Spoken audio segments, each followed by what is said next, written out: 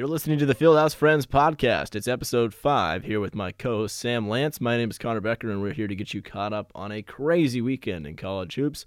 For the first time ever, all top 6 teams in the AP poll lost in the same day, and among them were your Kansas Jayhawks with a tough loss in Waco on Saturday night. We'll get to all that and more next here on Fieldhouse Friends.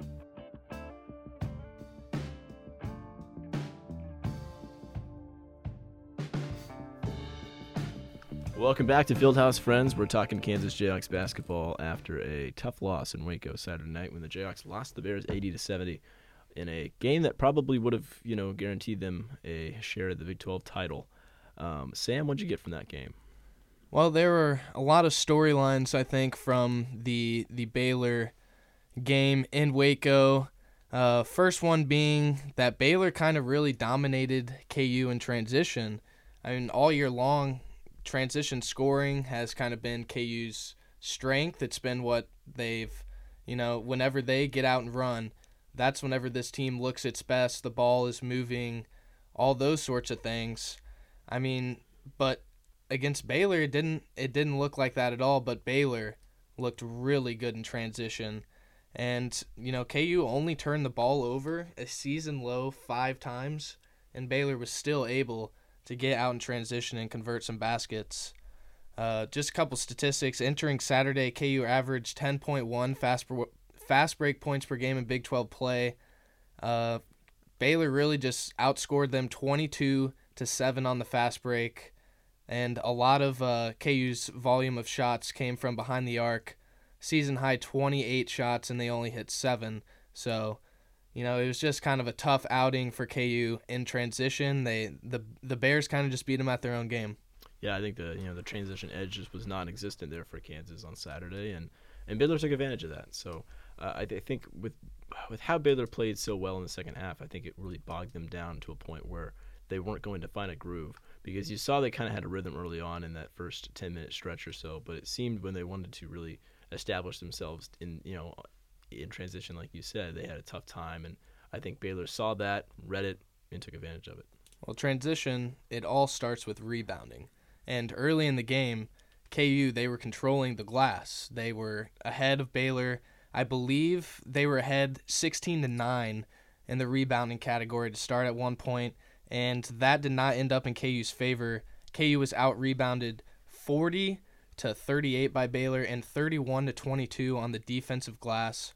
KU pulled in a lot more offensive rebounds and actually converted 22 second chance points, which was pretty impressive, but they just weren't there on the defensive glass. And a guy like Jalen Wilson, who's averaging the 3rd most rebounds per game in Big 12 play, he didn't come through. He only pulled one defensive rebound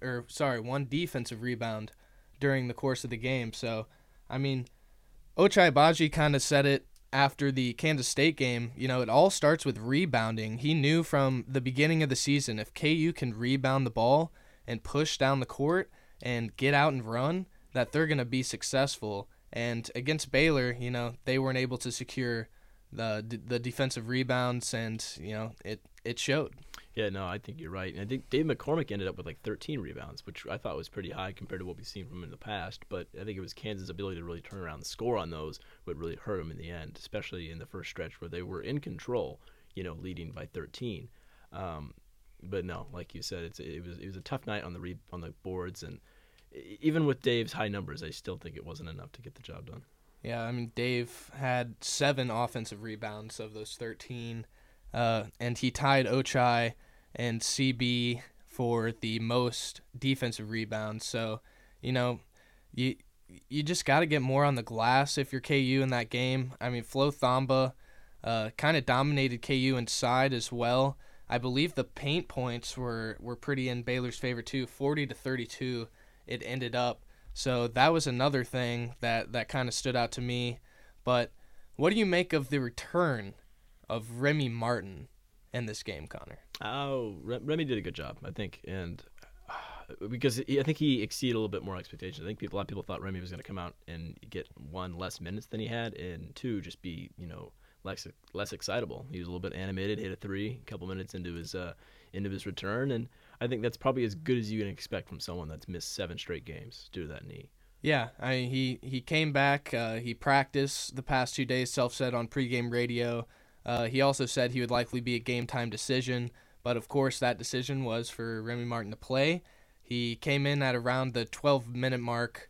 He had that tape on his right knee. He's kind of had that compression sleeve at times. He had the tape on it this time, and it was his first action since the Kentucky game. And I'm with you. I thought Remy did fine. He came in. He did what he was supposed to do. He moved the ball. Really, the only thing that I would critique about Remy Martin was his defensive effort. But I mean, he was just kind of thrown out there in a hostile environment, coming off injury, and it's going to take him a second to get his feet back underneath of them, especially on the defensive end. That's a tough task to ask of anybody. Nonetheless, Remy Martin, who's been battling and missing practice due to therapy and whatnot. So I think that's probably the best start you can have. It's unfortunate it had to be the Baylor game was his first game back, but it's going to be interesting to see what he does here this 2 games against TCU, which were a very specific and very unique circumstance for Kansas to have, and will be beneficial for Remy to get some good reps in. Yeah, for sure. And I mean, Remy was one of 6 KU bench players to play in the first half. So Bill Self was going to actually quite a few players to get those reps. Yesufu played, of course, and he was actually out there with Remy for a little bit, which is, a look we haven't seen too much, in that, Kansas basketball fans kind of dreamed of that scenario coming into the season, having Remy and Yesufu out there at the same time. We haven't really seen it that much. Mitch Lightfoot, of course, was out there. He didn't have one of his better games. I believe, he he played 4 minutes and had 4 fouls and no points, no field goal attempts. So Mitch kind of had an off game. He didn't play that much. You also have a guy like Jalen Coleman-Lands who came in, and then Zach Clements was in for a short stretch, and KJ Adams.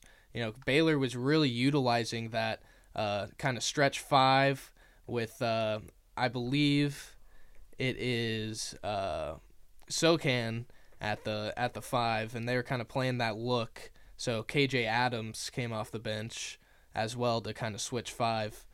Connor, what did you just make of the bench output this game? A little unfortunate that we couldn't get a few more names, putting numbers in. And I think KJ Adams had some moments that really kind of probably went underappreciated.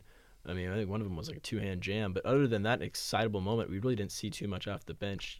What you alluded to with Yesufu and Lightfoot, Coleman-Lands, and even DeJuan Harris, who he's a starting player who went silent that night, 0 of 6. So I don't think it just stems from the bench, but obviously those those starters set kind of a precedent for those guys when they come in. Yeah, I mean, Self kind of tried out a bunch of different lineups there in the first half, and then in the second half he was much tighter with the rotation. I believe it was only Remy, Yesufu, and KJ who kind of played there in the second half. So, he was a little tighter with the rotation then, but it will be interesting to see as KU moves into these last 3 games and then the Big 12 tournament and then, of course, the NCAA tournament. How is this rotation going to shape out? And if Remy Martin's good now, if he's healthy, how many minutes really will he get? And it's kind of up in the air, but were there any other kind of takeaways you had from the Baylor game? I think a big one really kind of stems from what you were talking about just now. I don't know how you plug people in, you know what I mean? I think Self got kind of comfortable with how things were going in the first 10 minutes of that game and thought, well, I think we can afford to mix things up a little bit. Well, it turned out to be a little bit more of a mess than he might have anticipated. So I think going down these last 3 games, it's going to be really interesting to see how he plugs people in, and especially when, because you can only give so many minutes to so many guys, and you take away too many minutes from one guy, you might miss out on some real flashes. Yeah, for sure. I would just say that that game had huge Big 12 implications. If KU wins that game, they have a share of the conference. Texas Tech lost to TCU just a few moments before tip-off. The game had ginormous NCAA tournament implications as well. I mean, if you think about it, with Gonzaga, basically everybody in the top 5 yesterday, losing actually the top 6, and then Texas Tech at the 9 spot, all losing in the AP poll. KU had an opportunity to beat a quality number 10 team, a top 10 team, move maybe into the number 1 spot with all those losses. But, the Jayhawks, they didn't come out with the win in Waco, and, you just got to move on. There's a big week coming up against, TCU twice, and then closing out the season to get revenge against Texas. If KU defends home court, they have a share of the conference. No, for sure. They're in a comfortable spot. You can't ask for a much better situation, especially this late in the year, to be able to lose a game to Baylor and say, it's okay. We can go back next week. We have 2 games with the Horned Frogs, and then we close out our season with Texas. So I think Kansas is in an okay spot. There's no need for panic, but damn, you would have liked to have that win in Waco.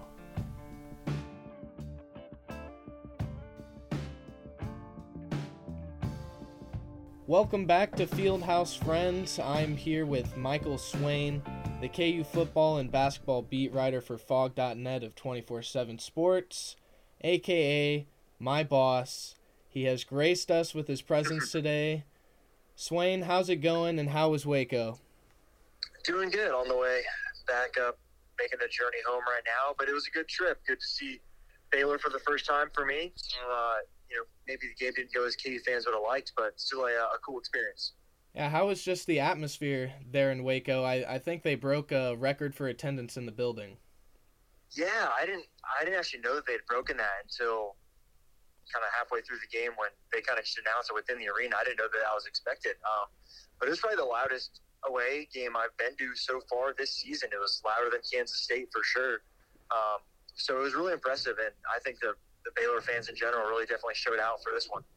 Yeah, what was just your biggest takeaway from the game last night?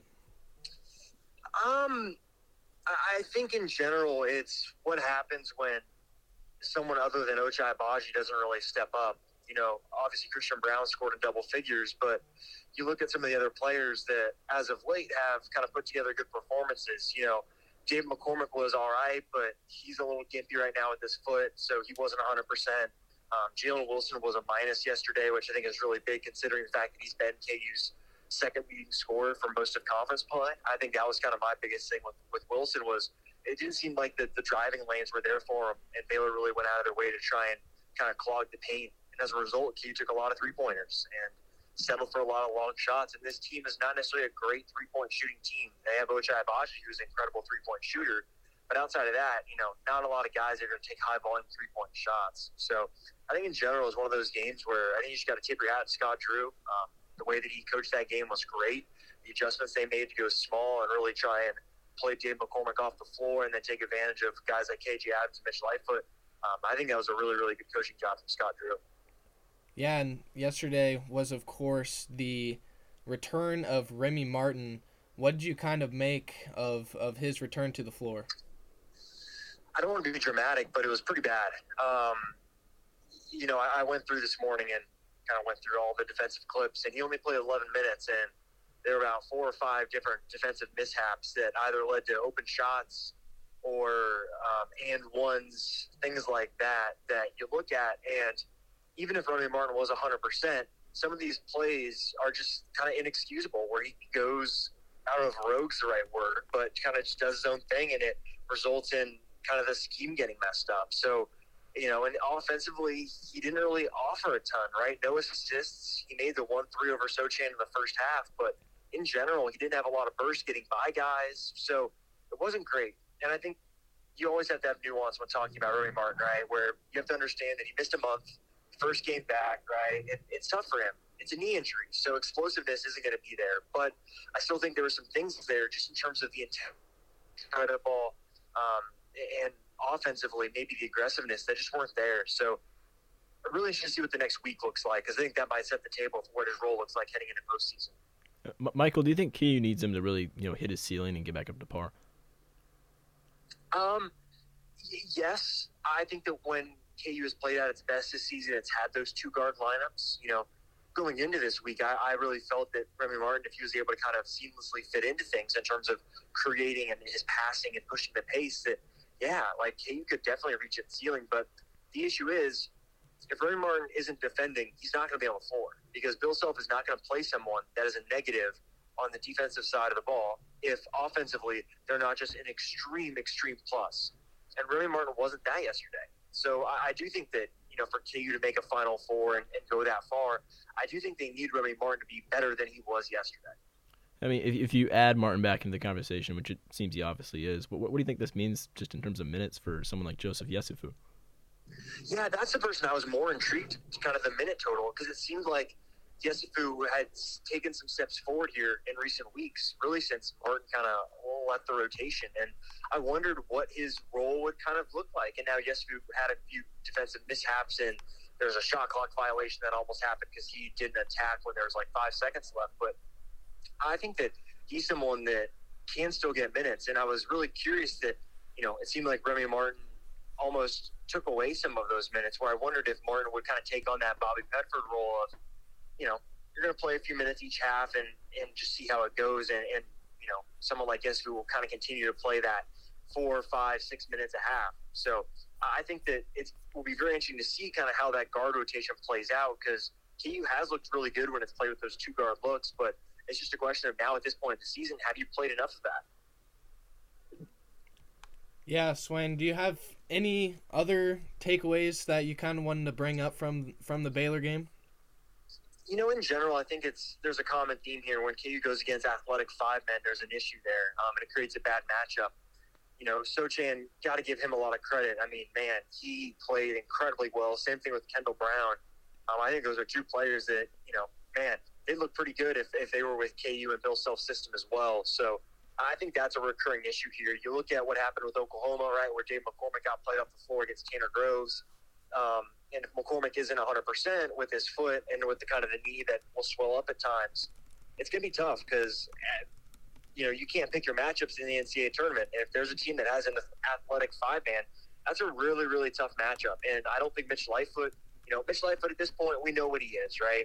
He's a good guy to come off the bench. But if there's an athletic 5-man, like Mitch Lightfoot can't slide with him, and he might be able to cover him in space. But if that guy can put the ball on the floor, Mitch isn't going to be able to defend him. And I think you saw that last night. And then even with guys like KJ Adams and Zach Clements, do they have the trust of Bill Self at this point to go and roll with them in kind of these do-or-die situations when you get into postseason play? So I think that's a really intriguing dynamic heading into March, and it creates kind of one of these things where you're really going to be looking at the matchups KU gets, because if they have favorable matchups where they kind of play more lumbering big men, you like KU's chances because McCormick will be able to hold his own, and someone like Mitch Lightfoot might be able to buy you some minutes as well. But if they go against some of these athletic 5 guys, man, that's just a tough matchup, and it's going to be on Bill Self and the staff to really try and scheme their way out of that. Yeah, just shifting gears now to those last 3 games left on the schedule. KU plays TCU twice and then Texas. All 3 games are in a short span. What do you kind of expect out of KU over this last stretch, and what are maybe some things KU needs to show heading into postseason play? Yeah, I think for me the biggest thing is, what does that guard rotation look like, and what are kind of the minute allocations for Remy Martin and Joseph Yesufu? I think that's kind of the big thing I'll be looking for.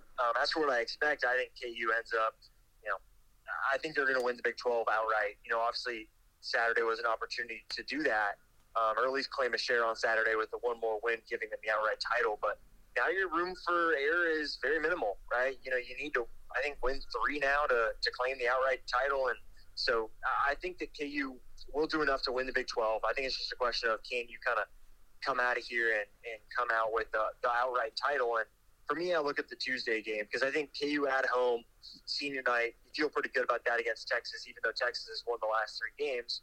And at home in the second leg of that kind of back-to-back style of format against TCU, you like them there. So I do look at that Tuesday game. And, of course, you got to keep in mind, right, the Bill Self stat, how good they are off of losses. So I think KU ends up winning the Big 12. It's just kind of a question of, are they going to have this 3-0 week, which I lean yes. So just moving ahead here and just to a different question, do you think Ochai Agbaji is a lock for Big 12 Player of the Year? And, how would he stack up for that national award? I don't know about national. I think Oscar Tshiebwe at Kentucky might be on his way to locking that up. I think he's been fantastic. But Ochai Agbaji undoubtedly is the Big 12 Player of the Year. That's without question. I think you look in past years, right, the team that wins the conference and the best player on that team tends to win the award. Now, there's instances of, like, Buddy Hield, right? But I think that Ochai is for sure a lock for that.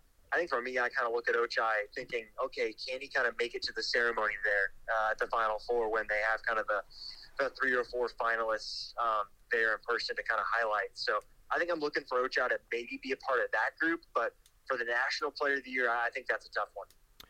Another senior Jayhawk, David McCormick. What have you made of his activity levels just as of late? Is there something you kind of want to see out of him? Maybe be a little bit better at, or see a little bit more from? Yeah, I think in general, it's hard to judge Dave at this point for me, just because you look at what he's had to deal with now, where I think it's pretty obvious that he's not 100%, and they're really trying to manage this foot injury that he has, and that's kind of, as the season's gone on, Bill Self has alluded to it more and more, that they're not 100%, even if you listen to the broadcast last night, they mentioned it multiple times that Dave isn't 100%. So I think you got to credit him. He's certainly gutting it out right now at this point, and I think that he's done what you can ask for. He's been a presence in the paint, and I think you can see what happens when McCormick isn't on the floor. It's a layup line sometimes because KU's on-ball defense is not the best on the perimeter, and when you don't have a big body like McCormick in there, it's tough for KU to stop guys at the rim, because Mitch Lightfoot is not a shot blocker when he's facing guys up. He's okay in those chase down situations, but in terms of when someone's running at him, he's not great at blocking shots. I think with KJ Adams, and we haven't seen enough of Zach Clemens to really know. So I think Dave McCormick has done everything you could ask for him. He's gutting it out, and I think you just gotta, for him, try and keep him healthy and see if maybe Big 12 tournament. Maybe can you just get him off his feet a little bit? Keep him. It doesn't even need to sit the entire thing, but can you keep him at maybe 8 to 10 minutes a game, where he's not having to really strain a bunch. Swain, you alluded to it a little bit earlier, but can you talk more about the dilemma with KU's high ball screen defense? Yeah, it's tough because there are different ways that you can kind of attack it, right? Baylor yesterday really looked at attacking what KU will call a MIG, where kind of the guard in the corner will sag off and go into the paint.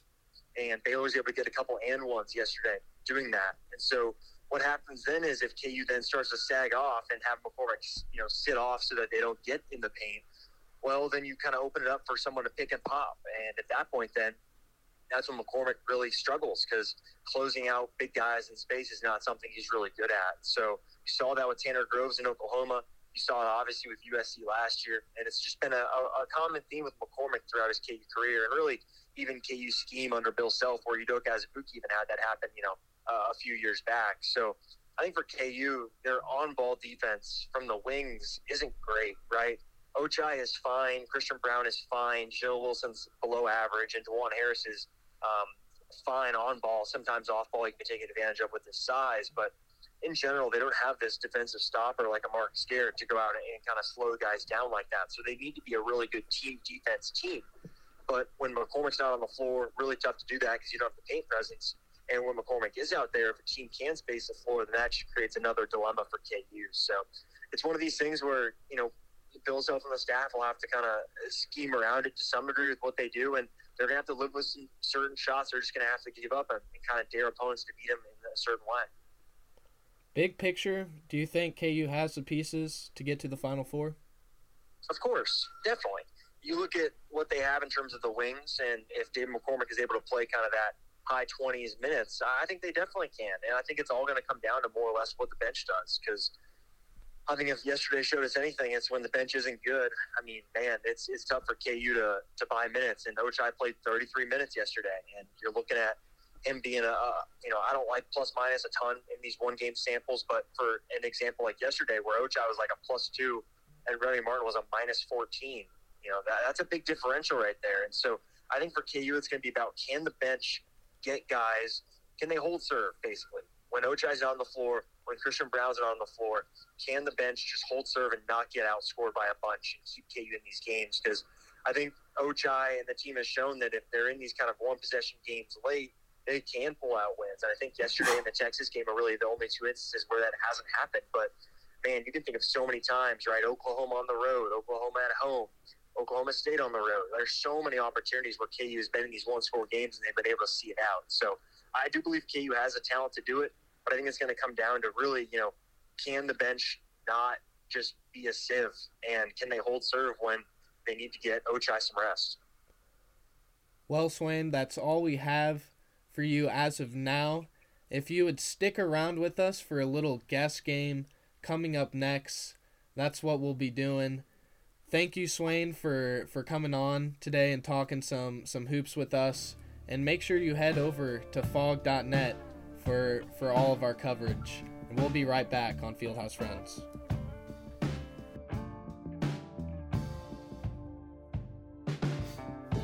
Welcome back to Fieldhouse Friends. We're here with Michael Swain, the KU Jayhawks beat writer for fog.net. We are going to have a little game with him here. Mr. Swain, you've been dropped on an island, and you have got to choose from the following options. Number 1, which Final Four run are you going to take on tape? Ooh. I'll pick 2018 because I got to see that in person. I thought that was a fun team to cover and one that had a lot of fun personalities between, someone like Devontae and Udoka at that point was more quiet. But I thought that was a really fun team to cover and one that offensively I think was maybe one of the best offensive teams efficiency-wise of the Bill Self era. Do you have a favorite kind of moment from that season, from that Final Four run? Oh, of course. I think, outside of getting to cover the Final Four and getting to go to San Antonio and all that, I do think being there for the Elite Eight, I was able to kind of sneak into one of the courtside seats there on press row. And nice. There's a moment there where after the final buzzer sounds and Latrell Vick kind of jumps up on the table right in front of me and is celebrating. I've got a cool video of it on my phone somewhere, but that's probably one of the cooler things I've experienced kind of in my few years here covering sports. He jumped up on the press table? Yeah, right in front of us. It was really cool, kind of to pump up the crowd and all that. It was kind of like John Wall back in the playoffs maybe 5-6 years ago when he's with the Wizards after they beat the Celtics. Very similar to that. Yeah, that's awesome. I was kind of switching gears here a little bit. What 3 albums are you taking along, deserted on a desert island? Oh, man. First one, probably Damn from Kendrick Lamar. I love that album. That's a good one. Metrona from Linkin Park. I always liked that growing up. That's a good one as well.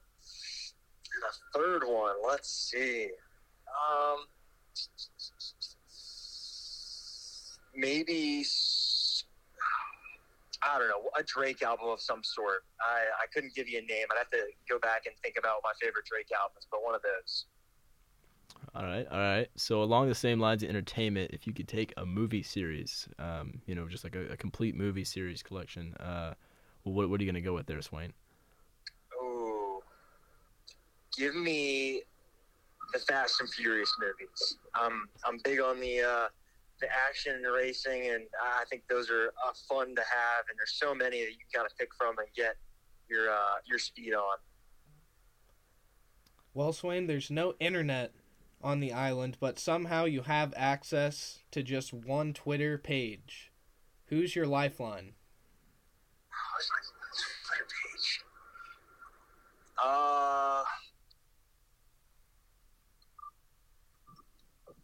I'll pick the Dan Levitard Show with Stu Gatz. That will get me through entertainment-wise. It's a pretty funny Twitter account. Awesome. Lastly, you got one abundant snack source that you can have on hand on the island.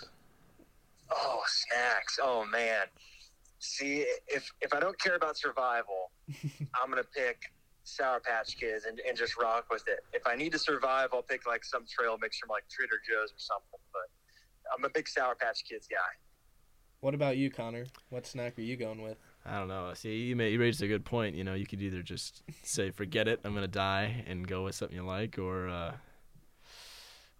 get some kind of good snack. I'd do fruit. I'd do apples or something like that, a good Honeycrisp apple, just to have a bunch of those.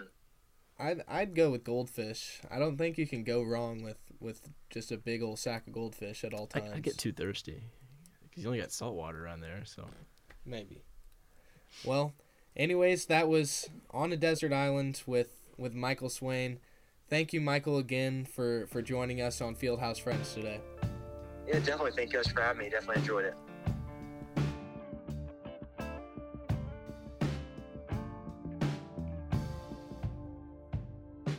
We're back on Fieldhouse Friends for a little mailbag segment. Mail time. I'm here with Theron Cook. Theron, can you tell me a little bit about yourself? Hello, I'm Theron Cook, KU student. I'm from Chicago, Illinois. I'm a finance and business analytics major, and I just really enjoy basketball. I've played it my whole life. Go ahead and lay it on us, Theron. What is your fan mailbag question of the week? My question is, how big of a role do you think Remy will play in the tournament? Well, that is an interesting one. I would have to say that, Remy Martin could really kind of succeed as that kind of six-man, secondary ball handler off the bench role. And I think if he gets acclimated, he gets comfortable, that knee starts feeling good, and, he starts kind of executing more on the defensive end, he could maybe be a guy who's on the floor, in the final 5 minutes of the game, which is what Self says really matters as far as, who gets what playing time. Yeah, I think you're right. I don't see him in any other role really than coming off the bench and making a flash here or there. It's a shame too, because at one time I think people thought he was going to become really, he was the Big 12 preseason player of the year. I think people thought he was really going to become one of those, big players that really influenced the game down the line for Kansas. But unfortunately, it's just not the case right now. He's in a different role, and what that will be, only time can tell here in the last 3 games of the regular season. But it'll be interesting come March for sure. Moving into our Twitter mailbag, let's get down to it. We got our first one, just says Final Four ? Sam, let's start with you. What do you got in your bracket there for the Final Four teams? Well, first I just kind of want to start with KU. I'd really have to see the bracket. I don't really like making these like Final Four type picks whenever I haven't seen the bracket yet, because it really depends on matchups, who's where, what teams play what, all of that sort of thing to guess if a team's going to go to the Final Four or not. And, a lot can change as far as, KU and my perception of them, these last few games. But right now, I'd have to say no. I don't think KU is going to make it to the Final Four. And, yesterday, a lot of teams lost. They're top 6 in the AP poll lost, and then Texas Tech at 9 lost. So, there's a lot of it just shows that this March is going to be crazy with how many teams. There's so many good teams out there, and a lot of these bubble teams, take a Michigan, for example. They're 15-11, right? Just one of these bubble teams. They were predicted a top 5 team before the season, and they're hitting their stride now. I feel like there's a lot of teams like that just have a ton of talent and are kind of piecing it together. So, this year it's going to be harder than ever to kind of piece together that Final Four. But this is who I have right now. I have Kentucky. You saw firsthand what Kentucky can do. Oscar Tshiebwe, I think, is a National Player of the Year. Then you have Sevier and Tai, two playmaking, quick, fast guards who can get downhill. And then you have a shooter in Kellen Grady, and pieces like Keon Brooks, Jacob Toppin, off the bench who play forward, grab rebounds, play defense, stuff like that. Excuse me. And Kentucky is really, really athletic. And then you have another team who lost yesterday. 3 of these teams that I'm going to mention first all lost yesterday, by the way. Kentucky lost to, I believe it was at Arkansas, which is a tough game. But then you have Texas Tech for me in the Final Four. I think Tech, they may not be one of the most talented teams out there, but I think they have the pieces that just fit together. Bryson Williams has been great. Terrence Shannon has battled injuries this year. He's back. Kevin McCullough is a great player. I think Texas Tech, the way they guard, their top 5 KenPom defensive efficiency, the way they guard, I think they can lock up teams and find a way to get to the Final Four. And then I have Gonzaga. I don't think there's any question that Gonzaga is the most talented team in the country. Chet Holmgren is insane. He's literally nicknamed the Unicorn, and there's a reason for it. He's out of this world with his ability. You think KU's good at playing fast. their 5-man, David McCormick, can't grab the rebound and push it in transition, but Chet Holmgren can. And then you have other guys like Rasir Bolton and Nembhard who control the pace at the guard position. I mean, Gonzaga just has all the pieces again. Then you have 5 stars off the bench that come in as freshmen, do their thing. So Gonzaga is obviously one of those teams I think is going to get there. And then kind of my sleeper team for the Final Four is Ohio State. Ohio State, they beat Duke earlier in the year. When healthy, I think Ohio State is a top 10 team. And it's because of one man who I got to see firsthand in high school, played against him all the time, E.J. Liddell. He's a phenomenal player. In my opinion, he should be kind of in that top 5 discussion for National Player of the Year. I don't really think he's kind of in that. I think he should be, as well as Big Ten Player of the Year. But, I mean, Ohio State, I think they have what it takes to maybe get to the Final Four. Last season, that was kind of the same scenario with Washington, some of the other guys they had last year, but they didn't get it done. So I think this year could maybe be the year they get there. Not bad pick, Sam. When I'm putting together my bracket, I kind of had a little bit of trouble just because of how, shifting everything is going on right now. Everything's kind of moving around, especially with all 6 of those top 6 teams losing yesterday on Saturday. But nonetheless, I put together a list of 4 teams. I kept Kentucky the same as long as you. We saw enough from that game in Allen Fieldhouse to know that they're, what they're capable of in the right circumstances. And then I paired them up with Duke as well, who just rocked Syracuse on the road yesterday and ended up having 3 players, Banchero, Mark Williams, and A.J. Griffin, all dip into 20-point, plus scoring against the Orange.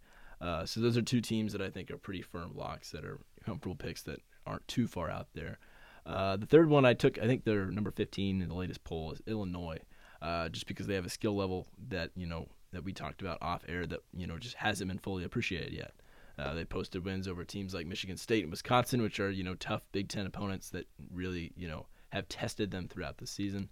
And lastly, I threw Purdue in there. I think they're number 4 in the latest poll. And they're another Big Ten team with the potential to make a splash in the tournament because they are so gritty and have won 4 straight before yesterday's loss to Michigan State, which in itself is a tough game for any Big Ten team. Yeah, I like all your picks besides the Purdue one.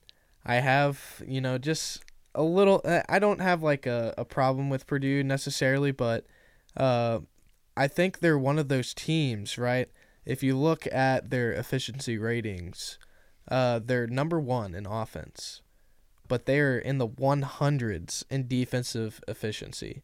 And I think that's kind of one of my red flag teams. I think Purdue's one of those top seeds that I think can get upset, and they kind of have tended to do that over the past few years. But we'll see if they can kind of, turn it around this year. But, as you can see, neither me or Connor had Kansas in our Final Four.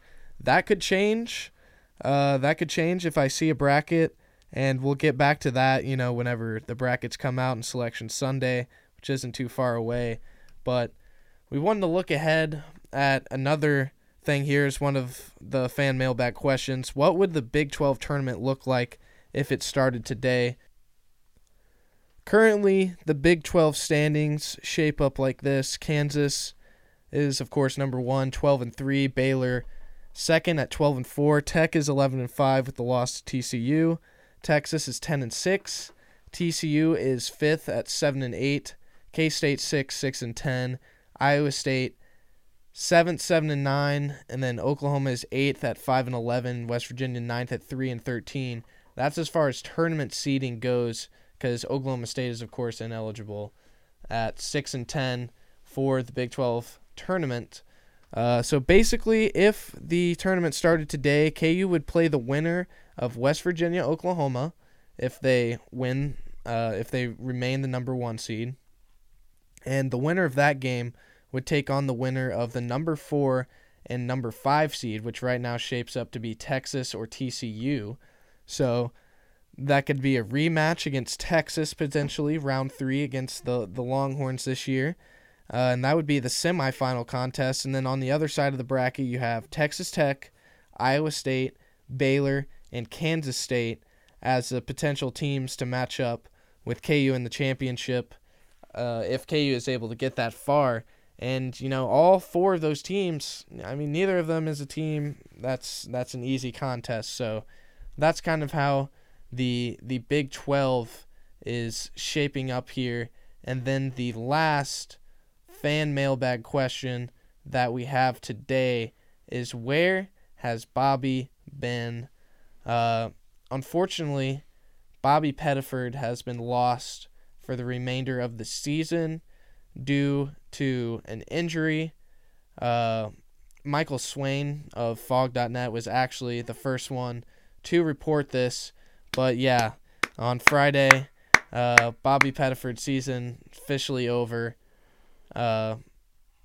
Basically had surgery to repair a core muscle in his pelvic area. According to Bill Self, it's been bothering him since this past fall. So Bobby Pettiford is no longer with the Jayhawks.